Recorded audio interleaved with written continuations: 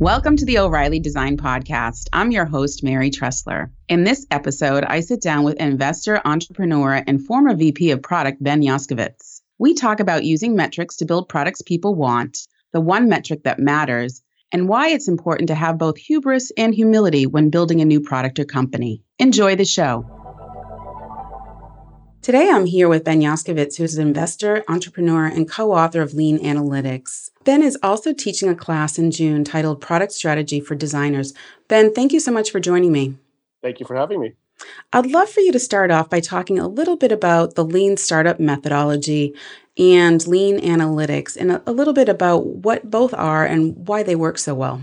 Sure. So Lean Startup is a way of, I would describe it for the audience as a way of building products, but also companies, startups, but also working in large companies. But if we think about products, building them in a faster, more iterative way where you're interacting with the user or the customer more actively and frequently, so that you're able to ultimately reduce risk and waste. So I think many people will have had this experience where they have an idea, they think it's a great idea, they go out and build something and they invest heavily in that from a people perspective, from an hours, from a dollars. They launch it and nobody cares, or not enough people care, let's say. And you realize, wait a second, I've made all these mistakes through that, going through this exercise, going through the motions of building something. Now what do I do? And so Lean Startup is designed to solve for that and get you to understand the risks in advance, de-risk those things, a little bit of what we would call the sort of applying some scientific methodology or the scientific method to building products. And Lean Analytics is a way of measuring your progress through that process. And so I think you need sort of the combination of a little bit of the theory and, well, how do I go about building things and how do I understand what a problem is or how to validate it? How do I do customer interviews, this sort of tactical stuff? And then Lean Analytics is really about, well, how do I measure my progress through this so that I know I'm doing it successfully and not for the sake of just doing Lean Startup, but so that I can ultimately build something that my users or customers want. Awesome. So build, measure, learn is really at the heart of all of this. Could you talk a little bit about that and why maybe it's so difficult for people to really embrace it? Yeah, so build, measure, learn is at the core of Lean Startup. And it when you see it visually, it's a little cycle, build, measure, learn. It goes around and around, and it's an iterative cycle. And we'll say in Lean Startup parlance that you're trying to iterate through build, measure, learn as quickly as you possibly can, as frequently as you can to get to the ultimate success or perhaps, the failure, but not late failure. And it seems so simple. And on paper, it looks so simple and elegant. And the reality is it's actually quite hard to execute. And I think there's a number of reasons for that. It's the building part, for example, people tend to be pretty good at or understand, at least conceptually. I have to build something. And, a lot of people can get lost in the build part. And traditional ways of building things, certainly if we think of waterfall, it's spec the whole thing out, decide exactly what we're going to build the whole thing and ship it. And so build, in build, measure, learn is a little bit different. It's what's the smallest thing I can build. And that can be hard for people to understand, but not too complicated, let's say. But in my experience, what we found is when you get to the measure part of the cycle, people are not entirely sure what they should be measuring. And when is a big part of it. When should I measure certain numbers? What would the target for my certain number be? What's a benchmark that I should be aiming for a certain metric? And so, build, most people I think are okay with that part. They understand sort of experiments and they can wrap their brains around how to do that and build, minimum viable products. Measure gets harder for people. And ultimately, if you sort of drop the ball when it comes to measuring things successfully, then you're not going to get the learning that you want out of it. And so then the cycle breaks down. And so on paper, this thing looks so simple, but I think to execute it is really challenging. And then, so, that's just at the tactical level. And then I think that there's other pressures on people around, well, what is an experiment? Am I even able to do that? Can I put something up that's not, perfectly polished yet to test it? Who do I test it with? How will the company I work for think about those things? And so there's all kinds of sort of other pressures and challenges around let's call it the elegance and simplicity of that cycle.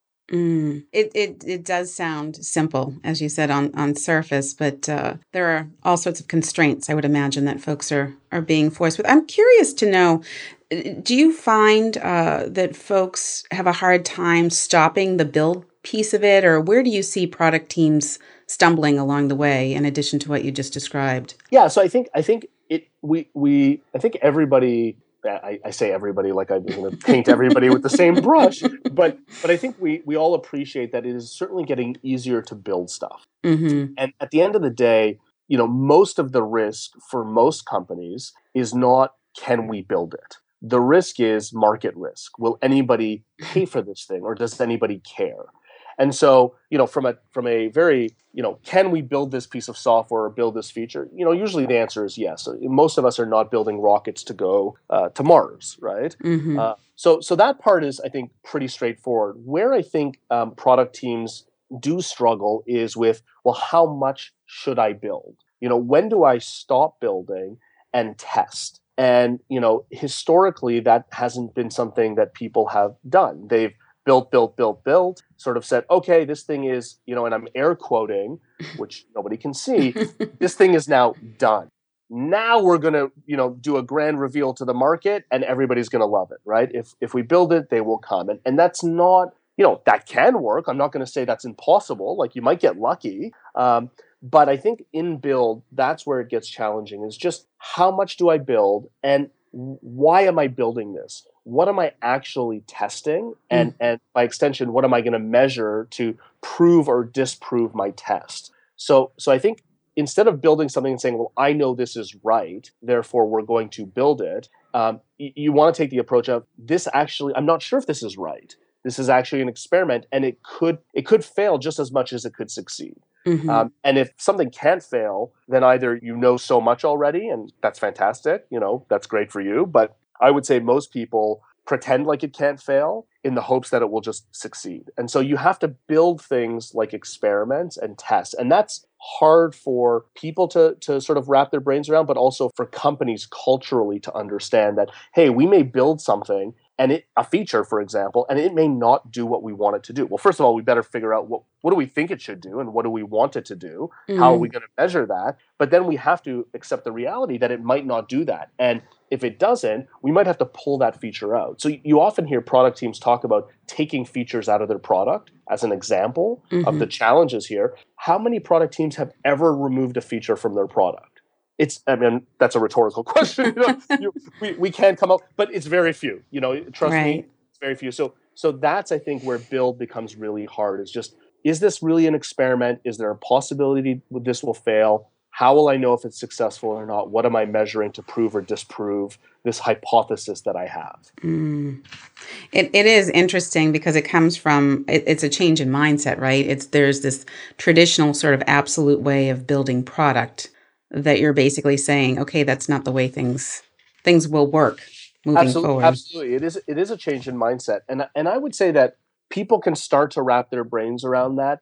I would say collectively teams may have a harder time with it. So an individual might say, I agree this is the way we should do it. And where there are challenges is sometimes just conflict within product teams or companies, let's say, around, no, we have to be absolutely sure this is going to work. Or, well, no, I'm just telling you it's going to work. And since I'm the boss, trust me, just build it, right? That sort of command and conquer approach to building product. I think, some people can pull that off. Most of us are not Steve Jobs. And even let's just be, and even Steve Jobs, didn't build everything on his own, right? So it's really a change in mindset of sort of this bottom-up approach to things, this, hey, we think this is going to work. What's the minimum thing we have to build to prove or disprove this hypothesis that we have? What are we going to measure in order to do that? How quickly can we do that? And I think some people may look at that and say, well, that just sounds like a messier way of doing things. It just sounds like chaos to me. As I say it, I'm like, wow, that sounds really chaotic. But it's not meant to be chaotic. And that's why Build, Measure, Learn is there, and why Lean Analytics is there to guide you through that. So that there's no formula to success, but there's a methodology that you can work your way through in order to hopefully find success. Well, it's interesting. It brings me to my next question. So much of what you're talking about relies on critical thinking and in making sure that every member of the team really has that ability to think critically. Do you think that you can teach people critical thinking? Yes, I mean, I think you can. I think you can give people a framework by which they can execute against. Hmm. And even if I think these things are, these are situations where if you tell somebody this is the way you should do it, they may believe you, they may not believe you. If they try it and it works, then I think, that's where the proof is in the pudding, right? And then they say, okay, I get it now. Instead of, typically we would build something for 3 months, deliver it, and, hope that it's going to do what, the market wants. Now we built something in a week and we realized we were wrong and we saved, hundreds, tens of thousands of dollars, millions of dollars. And there's a number of examples like that out there. So I think you can teach critical thinking. You can give people steps that, again, they don't guarantee success. I think that's really important, and I've seen examples of companies that have gone through steps successfully, but have still ultimately failed for other reasons, because unfortunately or realistically, one problem begets another problem, right? Like you don't get to solve one problem and then all retire because you won. Like there's no winning. You don't win like that here, right? It's just like we solved this one problem. We did it faster and cheaper and better than we historically were able to do it. And guess what? That just leads to another problem. So I think it's about just giving people the tools and the framework and the way of thinking about it and trying to make it approachable so that it doesn't feel like, okay, I have to relearn everything, or this is I have to change the way my entire organization works. I think you can bite this off in reasonably small chunks to prove the efficacy of the model. Interesting. A certain kind of freedom that you're describing there, which sounds nice. Yeah, I think so. And that's why I used the words bottom up earlier. And I believe, product teams are successful when the ideas are coming from everybody. And so, I think the days of, a senior, whatever, I don't want to use titles because I don't want to, throw anybody under the bus who might have this title, but, the VP of product or director of product or CEO says, here's what we have to build. I know exactly what to build. Go build it. All I need you to do is don't think, just execute. And that's very hard to do. I don't think in the long run that's a scalable model. And I think what's more successful, and that freedom that you described, is no, we all have ideas and all of them are valid as long as we don't, put a giant bet on any one of them. Let's test 10 ideas and see which, handful or less are actually material. So that's more of a bottom-up approach to building product than a top-down approach. Interesting. So I've been reading and listening to you online a bit over the last several months, and there are a couple of things that you've said or written that I want you to comment on. You note the importance of being intellectually honest with yourself as an entrepreneur, but you also note, and I think it's in the book as well, that we're all, quote unquote, we're all liars.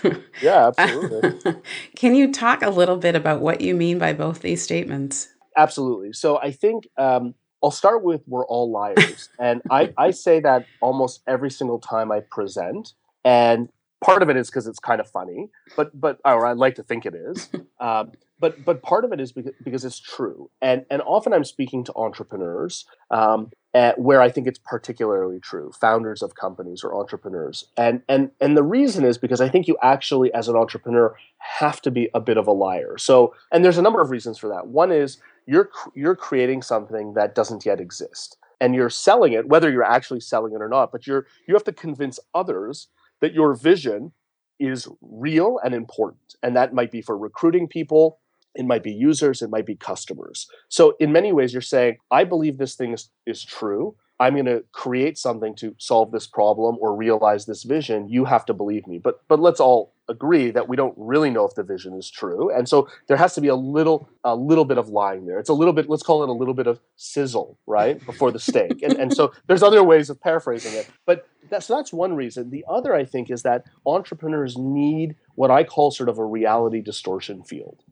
We need to surround ourselves, and I put myself in this bucket as an entrepreneur because being an entrepreneur is hard, and we've all heard that before, and it's 100% true. Early stage employee, I think I would put into the same bucket. First handful of employees, right? You get into an early stage company, and all the risk is there, and so you have to sort of, to get up every morning and fight the good fight for what you believe to be true in your vision that you're working towards achieving. You kind of have to surround yourself in this reality distortion field. Now, having said that, I think where the risk comes is when that reality distortion field gets so strong to the point where you're deluding yourself. Mm-hmm. That's when, as an entrepreneur, you're running 100 miles an hour, you crash and you burn and you die. And I actually think it's so that's where intellectual honesty comes in. And frankly, we say this a lot about the Lean Analytics book, which is it's not about exclusively using data. It's not about being, so wholly data driven that you ignore your gut or insights or anything else. It's just about poking holes in that reality distortion field so you don't crash, burn, and die. And I would say another way of thinking about this is ego. Entrepreneurs need ego in order to survive. I believe that to be true. But you have so much, when your ego is so big or so strong or so overpowering that you stop listening to other people, you stop recognizing when you're making mistakes, then you're going to fail. Mm-hmm. And so there's a balance there between this, we're all liars, reality distortion field, and intellectual honesty, which I believe is just so important for entrepreneurs because it's just so easy to delude ourselves into believing things that are ultimately not true. Hmm. Right. Makes sense. I mean, you need that ego, but you need to check yourself, or you need to make sure you're around people who are checking. Absolutely. I think entrepreneurs, they need the ego. You need to have a strong vision for what you're trying to accomplish. You have to be able to get up in front of people and, fake it till you make it. Mm-hmm. I think that's all 100% true. Having said that, when that goes too far, then you are doomed to failure. You may not realize it, at that moment in time, but I guarantee or almost guarantee that you're going to fail. And so for me, lean startup, applying lean principles and analytics to product, thinking about new ways of developing product, it's all about just not saying, hey, don't listen to your gut. Don't be rah about this. Don't have a vision. It's about just being intellectually honest enough with yourself to say, this isn't working. What we're doing is not working. We can pretend all we want. It's not working. We need to do something else. Interesting. Okay. Thank you. In your book, you talk about one metric that matters. Can you talk a little bit about what this means? Sure. It's a fairly significant, I would say, idea in the book. And, the basic principle is that at any given point in time, there's a single metric that you can track as a company, as a team, that matters to you and to the business. And so now I would say after, writing the book and speaking to many, many entrepreneurs and designers and product people and everybody, sort of big companies, small companies, I would say the one metric that matters is both true, but also a concept to help you simplify the data that you're tracking. So there's not a single company in the world that literally tracks only one metric, right? I mean, I think we all understand that that's the case. Having said that, there's too many companies that track hundreds of metrics. And then what happens is they get sort of into this analysis paralysis where they don't know what they should be tracking, so they track everything. They don't know how to interpret the data, so they get stuck. So the one metric that matters is an attempt to say, hey, understand what stage you're at with your business or your product, understand the business that you're in, your business model, combine those things together and find the single metric that matters right now. And really, it's the single metric that will help you understand whether your number one problem that you have is actually being solved or not. So this really goes back to, well, what is the number one problem you have right now? And actually understanding that and frankly, being intellectually honest about that, because a lot of people will not be honest about that. But at the same time, it's not to say, okay, there's literally only one number on the dashboard, but maybe there shouldn't be 50 numbers, maybe 10. And over time, I think as businesses evolve and mature and grow, you will have a one metric that matters as a health indicator for the business. Mm-hmm. So that's sort of, if I use an example like a B2B SaaS company, that'll often be something like MRR, monthly recurring revenue. So that's kind of the big number we're all responsible for growing MRR, but here I am. I'm a product designer on a specific team. How am I moving the needle on MRR? Well, I'm building a feature right now, and the one metric that matters for that feature is to increase engagement, because I believe that increasing engagement will lower churn, and if I lower churn, that's going to increase MRR. So it becomes this sort of daisy chain of metrics, or actually one way of thinking about it is like a layer cake. And so I might be working on a very specific feature. That feature has a one metric that matters to demonstrate if that feature is creating value to my users or customers. That then is going to level up, if you will, to the next layer of the cake, which is, well, engagement's increased. Does that have an impact on MRR or not? Because that's the health indicator for the business. So there can be ultimately I think what it comes down to is there could be multiple one metrics that matter, which is why I say it's like conceptually, I think it's important to understand focus, not literally like, okay, scrap all our metrics and only pick one. Interesting. So are there times where the focus shouldn't be on metrics, where you should ignore the metrics?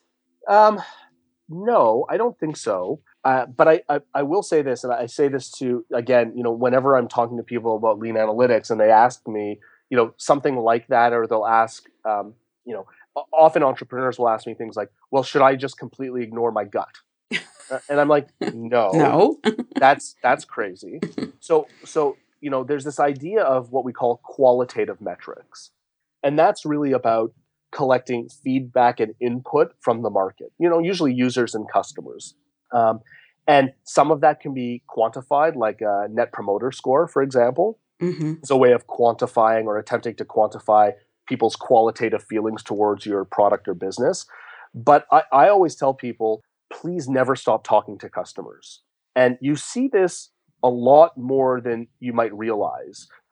Early on, lean startup, if we go back, tells us do problem interviews, get out of the building, right? We've heard that kind of advice.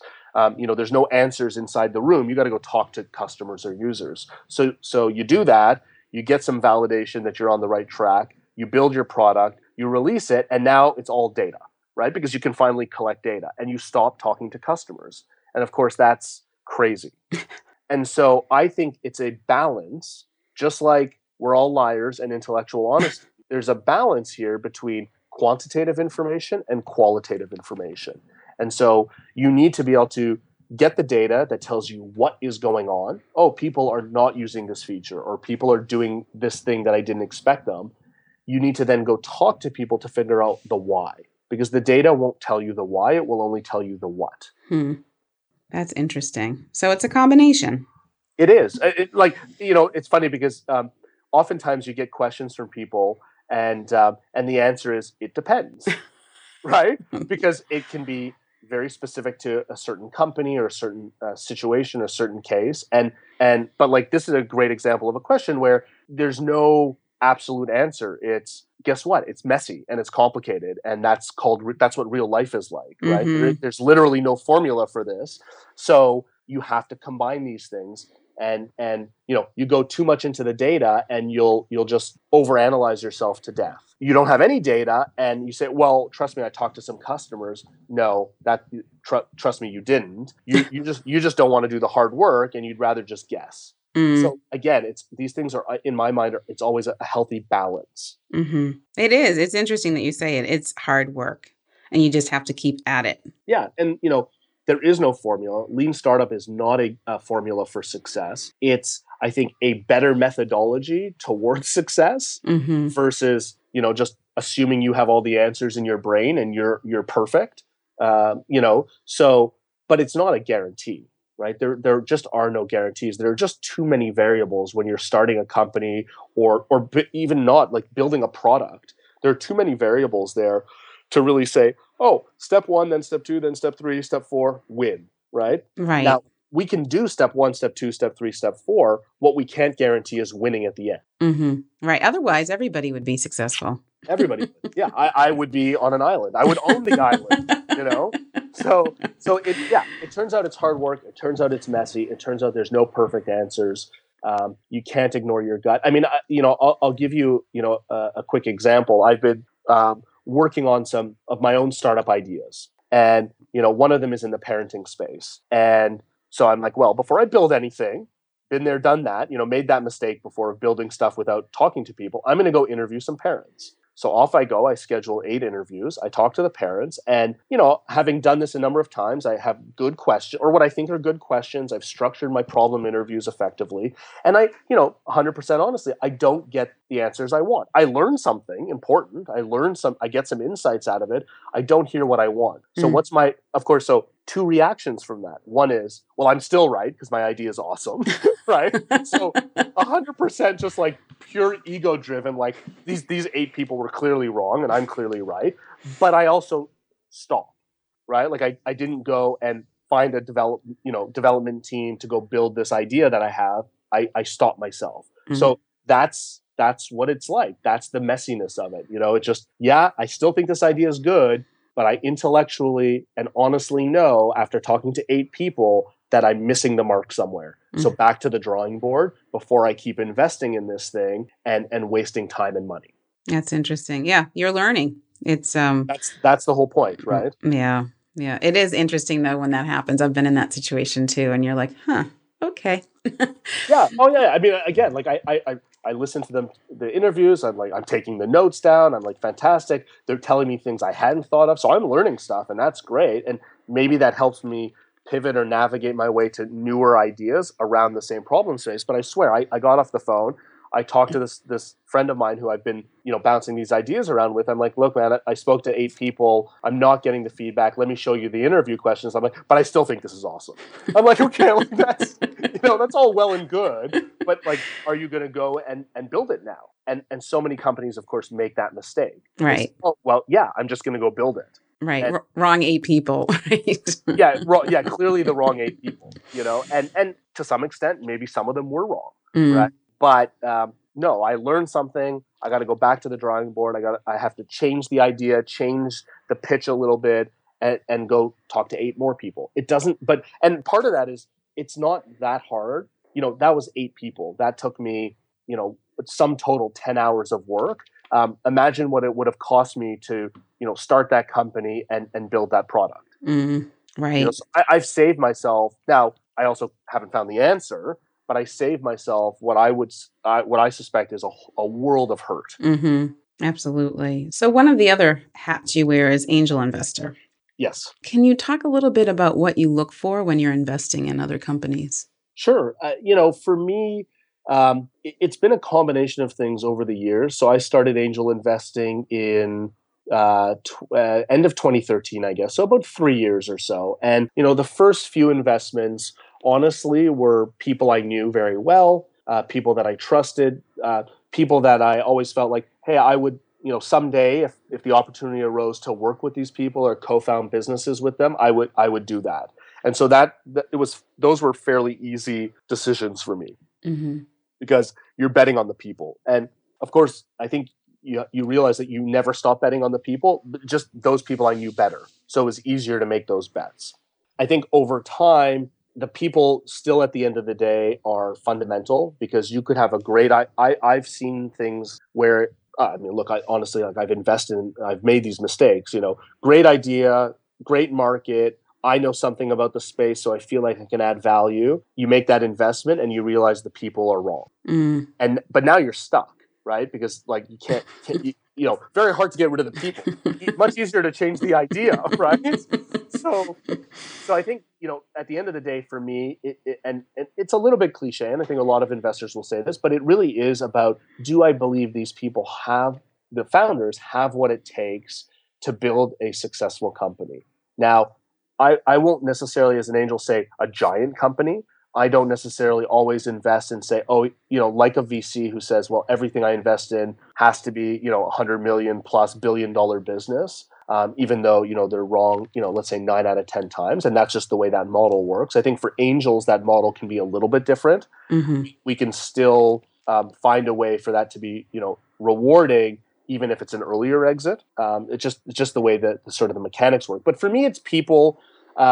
Lately, over time, so the people, the market, of course, matters, but I think early on, markets are not always clear.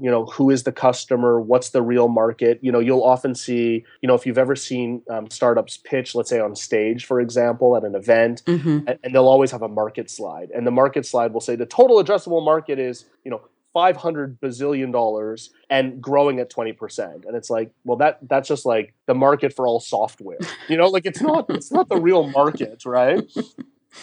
So I think market is important, but less so, because I think you can adapt markets. Markets grow over time. Markets change. So for me, it's people, and generally, I think it's also, for me personally, like, are they working on something that I find interesting? So I have to be sort of personally interested in what they're doing and excited by what they're doing. And I think that's over time that's become more relevant for me. And, my last two investments in particular were in areas that I think if those companies are successful, they will genuinely make a dent in the universe. And by that, I mean, like, help people. And not all companies are designed to do that, right? I mean, you can always navigate your way to say, well, we sell software to a company and that helps that company be more successful and that keeps people in jobs. And so you can always argue your way to helping the world be a better place. But I mean, like, really make a dent in the universe. And so I think not because it's just about being altruistic necessarily. It's just about, I think that there's a way that you can combine, great people with these markets where if you can do something in them, it's actually going to help the world. And that interests me a lot lately. I think about that a lot, and I'm like, even if this company is worth $1 billion, will anybody care?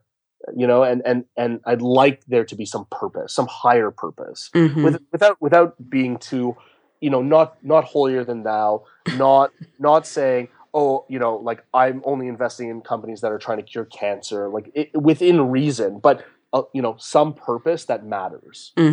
Right. Not just selling more stuff. Not just selling more stuff, and I think, I just, for me, that I didn't necessarily have that as a criteria earlier on.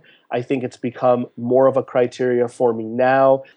It just speaks to the things that I'm interested in. So again, stuff I'm interested. So I might see great people, great business, but not have any real interest in it. I think it gets harder and harder to invest in those things as an individual. If you're running a fund or you have more resources, capital to deploy, you're going to make more bets. That's different, But for somebody like myself who makes, relatively speaking, fewer investments, feeling that connection to what they're trying to do, I think is really important. Makes sense. So talk to me about the class that you're teaching in June on product strategy. Talk about who it's for and what students should expect to learn at the class. Sure. It's funny, even the word students, that makes me really feel like the teacher. Attendee students. Can we say participants? Sure. Although it's a 1-day thing, so I hope to make it as participatory as I can. But it's certainly challenging. But it's just a funny thing. Like, think of me at the front of the room. Like, anyway, my mom was a teacher, so. Oh, okay. And my dad. So there you go. But so it's a class on product strategy for designers, and I think when we unpack that, it means a number of things. But for me, the last two roles that I've had at technology startup companies has been as VP of product. And I've been in, I've started companies, I've invested in companies, I've run product teams. And it's an interesting and, again, messy area. Product is a messy area. What is a product manager even? At every company, when you talk to them, they're different. They have, it's not like developer. We know what a developer does, and it's super important. Product manager somehow, or even how we build product, changes company to company. And there's obviously some similarities, but that to me is pretty interesting. And I've seen it at a bunch of companies that I've been involved in. And so for me, this is about helping product designers understand the different approaches to building products and hopefully relating that to the experiences that they're having at the organizations where they work, whether it's large companies, small companies, whether they're entrepreneurs themselves with like designer founders, which is awesome if they are. because there aren't enough designer founders. That's a whole other rant. But usually we say like business person and developer. And I think design is just so important in that equation. User experience is so important in that equation. So for me, it's about how product teams function, how they build stuff. And then if you go a level up from there, so that's a little bit the weeds, right? The feature prioritization, the what do we track metrics wise? How do we know if this feature is really moving the needle? But if you go a level above that, you have to say, just like there's a layer cake for the one metric that matters, there's a layer cake of value creation. So me as a product designer, how do I understand the value that I create designing this landing page, designing this product feature for the business? Well, what is this business in the first place? What's our business model? How does the business operate? And so I think it's important for everybody at a company to understand how a business functions and operates and how it makes decisions so that I can tie my work day in, day out, and the value that I'm creating to the value for the whole company. So I can really understand that chain. So we're going to cover things like business models. And that sounds maybe a little, on the outset can sound pretty easy. Like, well, my company builds a widget and we sell a widget, but there's just so much more to business models than that. And a customer or a user's experience, the minute they sort of start with us to the end. Mm-hmm. And so there's just some really interesting, that's just, how does this business function? How does it make money? How do users experience the product or the services? So that's sort of understanding businesses, understanding things like pricing, understanding just the whole ecosystem of what has to happen for a business to function and be successful, and then try to bring that down to, well, my job as a designer and how that relates to product teams. Because nobody in a company works in isolation. Mm-hmm. Right? So product designer has to work with a product manager, has to work with a developer, has to work with customer support, has to work with sales. So how do these things tie together so I have a better understanding of how product gets built so I can provide more input and insight into that and increase the value of the work that I'm producing for that company. That's awesome. That's awesome. Well, it's interesting too, as I've mentioned to you, I keep hearing over and over again the questions that you plan to address in your class from designers who find themselves in a position where they really want to know how what they're doing impacts the bigger picture and can inform some of their own decisions with their design work. Absolutely. I mean, I think this is not an easy thing for companies, I think, to accomplish, which is, can I take every single person in my organization and map what they do, physically, the work that they output to value for the company on a whole, mm-hmm. right? Can we go from the macro level of, MRR as an example, monthly recurring revenue, sales, let's say, can we go from the macro level there down to the, I wrote this line of code. Mm-hmm. It's really hard to do, right? And it's not always obvious where that value creation is. And let's be, honest about it. Sometimes there isn't value creation. It's just work for the sake of work. So the more that we can tie those things together and help everybody, and in this case, it's product designers, but, certainly for developers, for product managers, for sales, for everybody to understand, how the other people in the company function and maybe the way they think and how they attack problems could be a little bit different than the mindset of a product designer. But then how do we tie all of that together so that we're being honest with ourselves about the value creation? And if it's not where we want it to be, how do we fix that? Mm-hmm. How do we make sure that each person is producing, not maybe minute to minute, let's not get crazy, but generally speaking, how are they moving the needle for the company? And if we can tie that together, I don't know, in my mind, I've always felt like wherever I've worked, if the work I was doing, if I couldn't figure out where the value was, then I lost interest very quickly. Mm-hmm. Absolutely. And I think that's important for companies to understand. Like if you have people working there and they're building something and they don't really know why they're doing it, then they're going to lose interest and they're going to leave. So there's like macro level issues here, but specifically for product designers, I think it's an interesting place. They're so, in my opinion anyway, incredibly important. Very little can go out to the market without a designer having touched it and, mm-hmm. and participated in the experience. But I think they often get pigeonholed in places that diminishes the value that they're actually creating. And so if we can open that up and say, hey, now, product designer, you now know maybe a little bit, or you can think a little bit more strategically about how this business functions and bring more value to the table as a result of that. I think that would be a huge win. Mm-hmm. Absolutely. Good stuff. One final question. Beyond your own investments, are there people or projects that are grabbing your eyeballs these days? Yeah, I mean, there's so much going on, and so, the things that are hot these days, I think, industries in tech get hot, and then there's like a little backlash. Like, so, Facebook had their conference, the Right. F8 conference, and, a lot of it was bots.